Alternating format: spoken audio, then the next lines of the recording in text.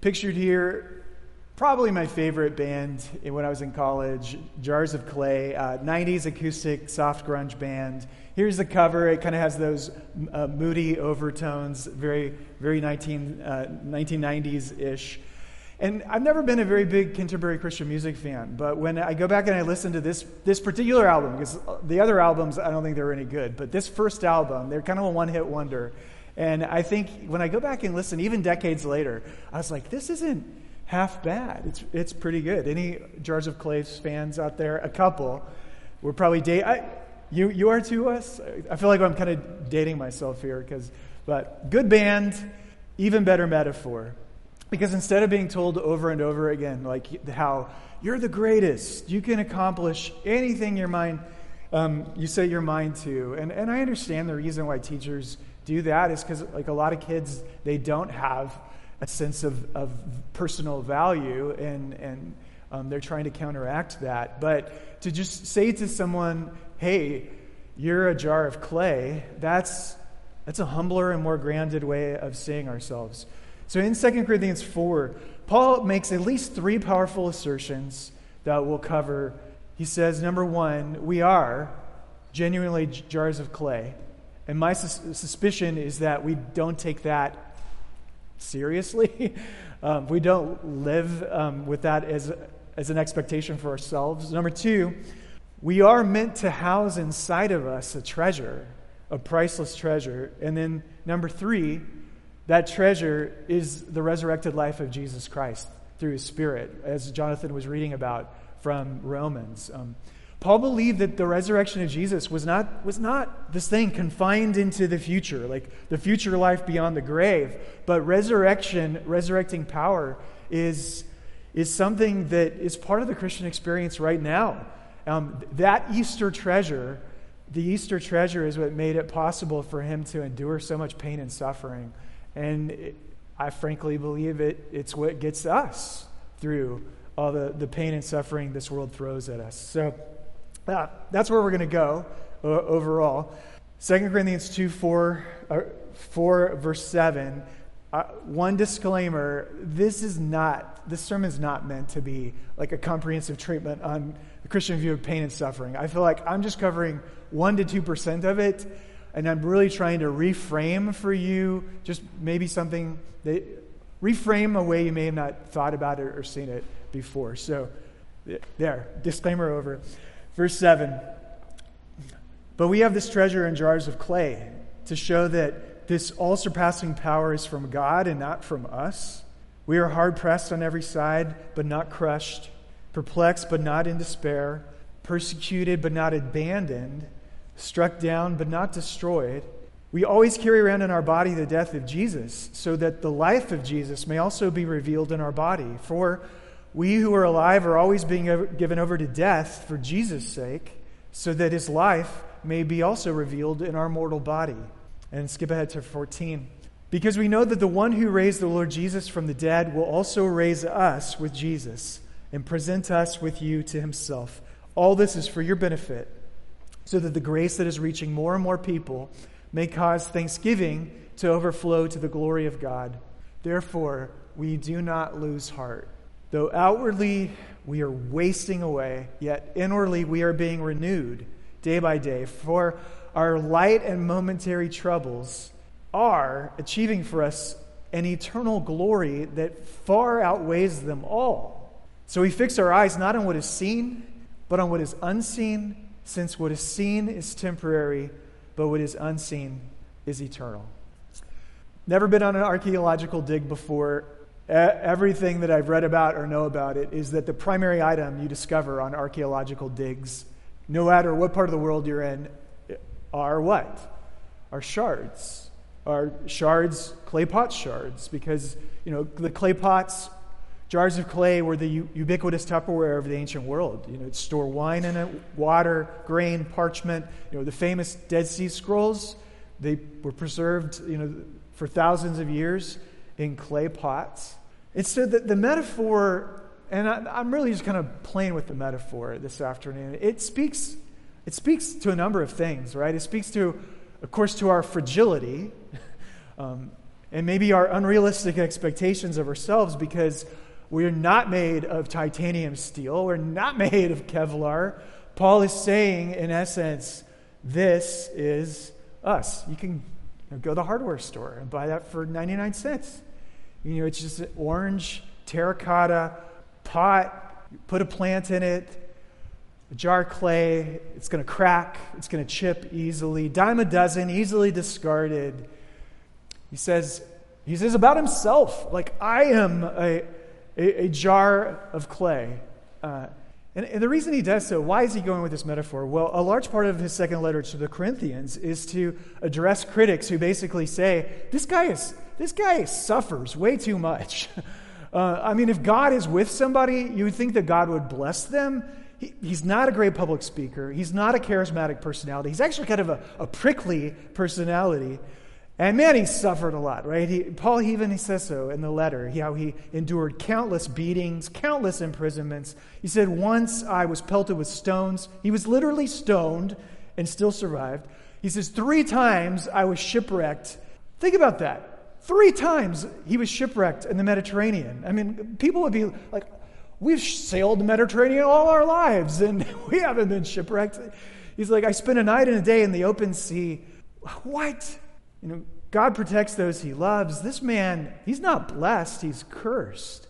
To which he replies, I am a jar of clay, and I hold inside of me a priceless treasure. How does it feel? How does it feel to be a jar of clay in a shattering world? Well, he answers that for us in verses 8 and 9. It feels like you are hard-pressed on every side. You are perplexed. You are confused. In his case, he is persecuted, he is opposed, he is struck down.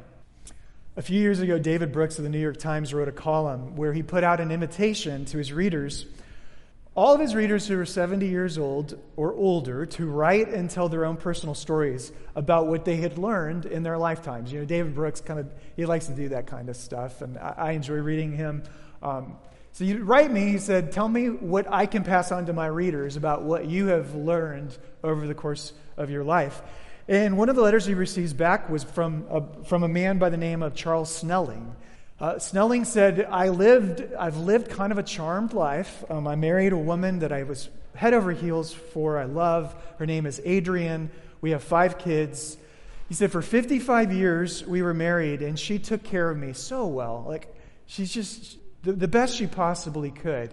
About 6 years ago, she got Alzheimer's, and so the roles reversed. And so I've been, her caregiver. The tables flipped, and she'd been taking care of me, and now I take care of her. He said, about this experience, it has been rich and humanizing, and it has made such a profound change in me to kind of have a shoe on the other foot, so to speak. And he talked about how all these other people in his life had seen the changes that had taken place in him, and his family said, oh, it's wonderful. We never would have believed that you would have stayed and loved Adrian the way you did. He writes this beautiful letter to the New York Times. He gets congratulatory responses after they publish it. And 4 months later, the news breaks that Charles Snelling killed himself and killed his wife in a murder-suicide.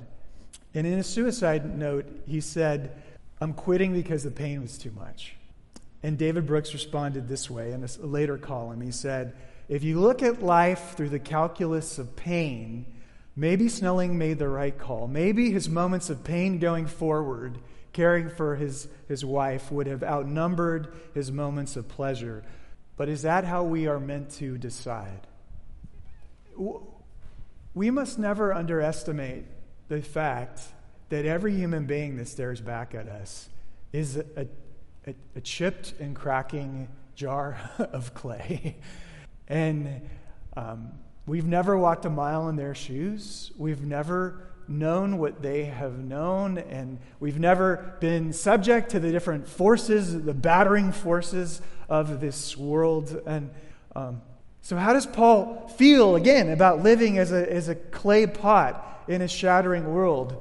He says, but not crushed, but not in despair, but not abandoned, but not destroyed. Verse 7, He says, we have this treasure in jars of clay to show that this all-surpassing power is from God and not from us. And that's for that reason, verse 16, he says that we don't lose heart. It is so easy, isn't it? So easy to completely lose heart in this place. But we don't lose heart. Not completely. Though outwardly we are wasting away, yet inwardly we are being renewed day by day by day. And that contrast, like even though on the outside it just looks like things are falling apart in us, like even though, and you can talk about how it manifests in your own body, but even though the panic attacks, they just won't stop, they won't go away, even though the anxiety is crippling, even though all of it is going to hell in a handbasket in my own body, inwardly, he says, this is the Christian hope, that God is making life there. Not a day goes by without his unfolding grace, the grace of the resurrected Lord inside of us, making life there. I mean, is that how you think and feel about your pain and suffering? It's how he's processing it. You know, the only movies that tend to make me cry are underdog sports movies. I'm a sucker for underdog sports movies. I don't cry in romances, but I cry at Seabiscuit when he's on the back stretch, and I cry at Hoosiers, and I cry. One of the best underdog sports movies is this one, Rudy. It's based on the true story of a young man who was in love with the Notre Dame football team. He needed to repent of that, but he was in love with Notre Dame football, and he wanted nothing more to play for the team. And so Rudy in the movie is played by Sean Astin, who is also the actor who plays Samwise Gamgee, and so it's very hard to see him in both roles. I kind of keep seeing him and hearing him as Samwise, but the harder Rudy practices, he works. He works harder than everybody else, and yet he's no good. I mean, he's too slow. He's undersized. There's no way he's ever going to cut it. There's no way that he's going to make the Notre Dame football team as a walk-on. And then there's a kind of poignant moment in the movie, and John found the audio clip. It's a coach and player here. First, I'd just like to say thank you for the opportunity to be a part of it. Really, I thought this was a pleasure. Well, one of the many things that I've learned this year is that no matter how hard I try, I'm never going to get above the practice. But I've kind of accepted the fact that God made certain people to be football players, and I'm not one of them. I wish God would put your heart in some of my players' bodies. I wish God would put your heart in some of my players' bodies. I don't know. Is that cheesy? It's a little too trite? But isn't that, in a sense, what he has done with us in Christ? Like, he has put Christ in you now. The resurrected Christ is the one that is living inside of you now by his Spirit. He has given to every believer the heart of Christ living in you now. And it is by the power of the living Christ in us that somehow we get through the absolute worst of this life. Again, I don't know if you think of things that way, or if you think of things that way on really bad days, but we need to think about things that way more, don't we? Here are a few points. Number one, this is a caution, but just because you have the Spirit inside you, it doesn't mean you should somehow become the happiest person in the world. Paul was not the happiest man on planet Earth. I wonder if you've ever thought of what it would be like to dress up as Mickey Mouse at Disneyland. I remember as a kid, we were there, and my sister and I don't know how old I was, but I was snooping around, and I think I went behind one of the curtains is somewhere in the park, and I saw it was either Chip or Dale with his head off. It was very traumatizing to see the chipmunk with his head off. Like, I can't believe it. There's a human in there. That was a revelation for me. But imagine that you are the man or the woman who's in the mouse costume all day, and what would that be like? Hot, uncomfortable, interesting, because you could put on this alternate persona. Everybody sees you. You're always smiling. Every kid who comes up to you loves you. every day is the greatest day because you're in the magic kingdom. And on some level, like that sounds very attractive. You can just not be the you just get to be the Mickey Mouse you. And I think that in many respects, we are socialized to do that even in our church culture, right? Is we can be crumbling inside, but we've become very adept at stepping into a religious gathering, and we have to smile and everything is all right. But that's not the community that we truly are, is it? The church is a community of chipped, cracking clay pots.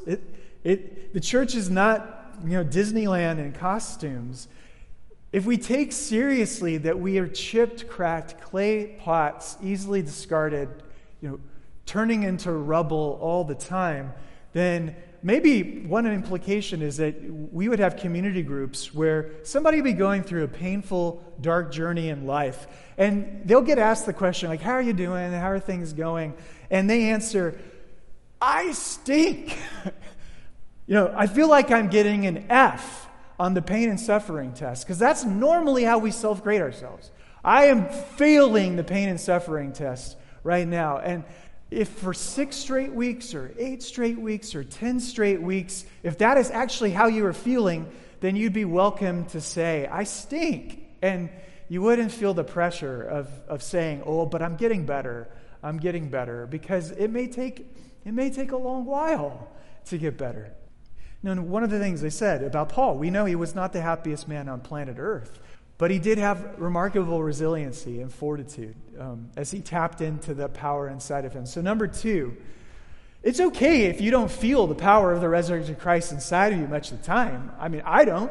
I assume you don't. Paul assumes that you'll feel weak and powerless most of the time, and that is the reason why he prays for his fellow Christians the way that he prays for them. I mean, think of this, one of the most classic prayers comes from Ephesians chapter 3, verses 16 through 19.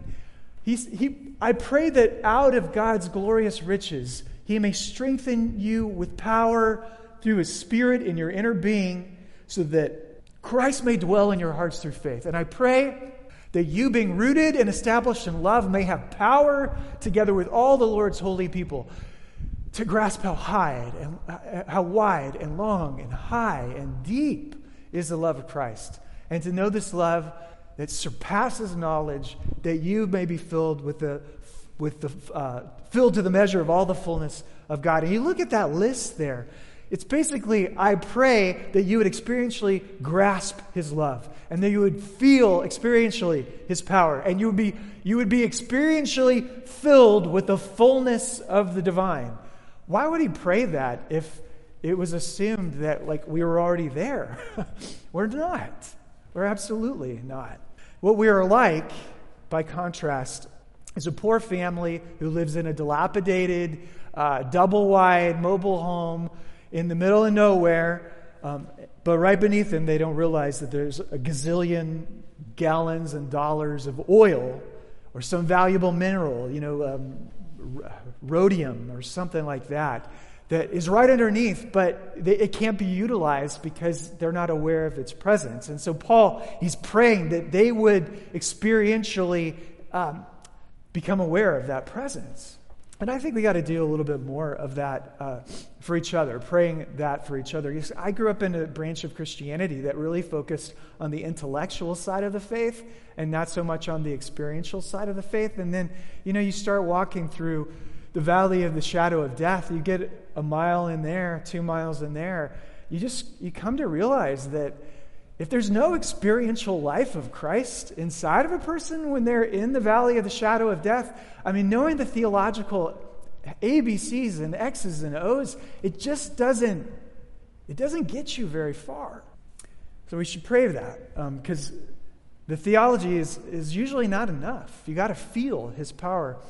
Number 3, I think Christianity at its best offers a community which is psychologically real and honest, and also draws on the same shared resource. That resource is, of course, Jesus Christ to get us through. So psychologically real and honest. First, that part. There are support groups for cancer patients. There are support groups for parents who have lost children. There are support groups for families of addicts. Why are support groups, which we have lots of them in the world today, why are they actually so effective? And it's simply this: the best comforters are those who have experienced similar loss and pain and know what it's like to go through it and feel comfortable sort of sharing that experience with you, right? There's a tremendous comfort that can be found in the presence of others who have suffered in similar ways that we have. And so, like, Christianity at its best is a community that's psychologically real and honest, and who has people that are just a little further along the journey of pain and suffering than we are, who maybe have walked a mile or two in our own shoes. Christianity at its best is it's church as hospital, church as support group, not church as country club, church as political organization. We look for people who are suffering, and we rally to them. I went on a walk this week on the Greenbelt with a friend of mine, and we were talking about how there are certain forms of suffering that are easily overlooked in church. And we gave the example, like, if you have a child who's gravely injured in an automobile accident, like gravely injured, and they have some disability that affects them for the rest of their life, a church is going to rally to that family, aren't they? They're going to, there's going to be a meal train coming, and there's going to be sympathy cards, and we're going to do all kinds of things to support and express our empathy, et cetera, et cetera. But if you have a child, on the other hand, maybe who struggles with mental illness, maybe who has some deeply debilitating mental condition, if you basically you suffer in such a way that you cannot see, then nobody calls them. There's no meal train for them. It's so easy for them to just fall through the cracks. And I think that a church that is looking out into its community, finding people who may be suffering and aren't all that obvious, is really one of the most important acts of love that we can do. One of the ways that I think that captures it, so this was the Phoenix police officer, I forgot it, I didn't write his name down, but on December the 14th, 2021, he was shot 8 times. How do you survive 8 gunshot wounds? I don't know, but somehow he did. He spent a month on life support, got off of life support, then months and months of rehab. And then here he is with his wife while they're still in the hospital. Well, baseball has started, and the Diamondbacks had their first game of the season a week and a half ago. Guess who they asked to throw out the first pitch of the season? It was him. And I wish that I had the video of it, because it's so beautiful. She wheels him out there in the wheelchair on the grass, and he can't get out of the wheelchair on his own. He can't even stand up on his own after all the rehab. And so she picks him up, and then she holds him steady. You see, she's got her hands planted in his armpit right there to hold him steady so that he could throw out the very first pitch of the season. And I just see that as what the church can and ought to be. That's what the church ought to be. Christianity is at its best when it's a community that's psychologically real and honest, and also draws on the same shared resource, Jesus Christ, to get through it. And she had to have had a real support network around her to carry her through. And it leads me to number 4. I guess this last word of hope, and it is in the passage. But one day, these jars of clay get transformed into something otherworldly. We don't have to stay jars of clay forever. Paul says that our affliction in this world, our hard things, they are renewing us spiritually. Verse 17. For our light and momentary troubles are achieving for us an eternal glory that far outweighs them all. As one of the translations puts it, they are preparing for us an eternal weight of glory beyond all comparison. Now, that language is so tantalizing, an eternal weight of glory. I'm not sure I even know what that means. He's saying that there is a future beauty that awaits us, which is beyond our imaginations, incomparable to anything we know, and it's guaranteed to the members of the kingdom of God, the poor children in the kingdom of God. This well-known quote by Teresa of Avila captures maybe part of it. From heaven, even the most miserable life will look like one night in an inconvenient hotel. Or maybe she should have said, 1,000 miserable lives will look like one night in an inconvenient motel. Because in the Christian telling of the story, heaven is a world of love. Heaven a world of restoration. Heaven is a world infinitely more fulfilling and glorious than the most wonderful moments of our earthly lives, like many of the horrendous evils will be made up for after this life is over. That's what we have to look forward to. So what it means is we don't have to be the happiest people on earth right now because we live in a jar of clay existence. We can pray and diligently search for the Spirit's experiential power in our lives, and we can embody as a community, a church that really looks after those who are suffering and holds them up, always with this future vision ahead of us, that there is an eternal weight of glory that is coming. The same divine glory that would have been fatal to Moses on contact now comes into the hearts of the children of God. And in that way, jars of clay are carrying a priceless treasure. And we are waiting for the day when we come, that permanent, glory-filled vessel that God intends us forever to be. Amen.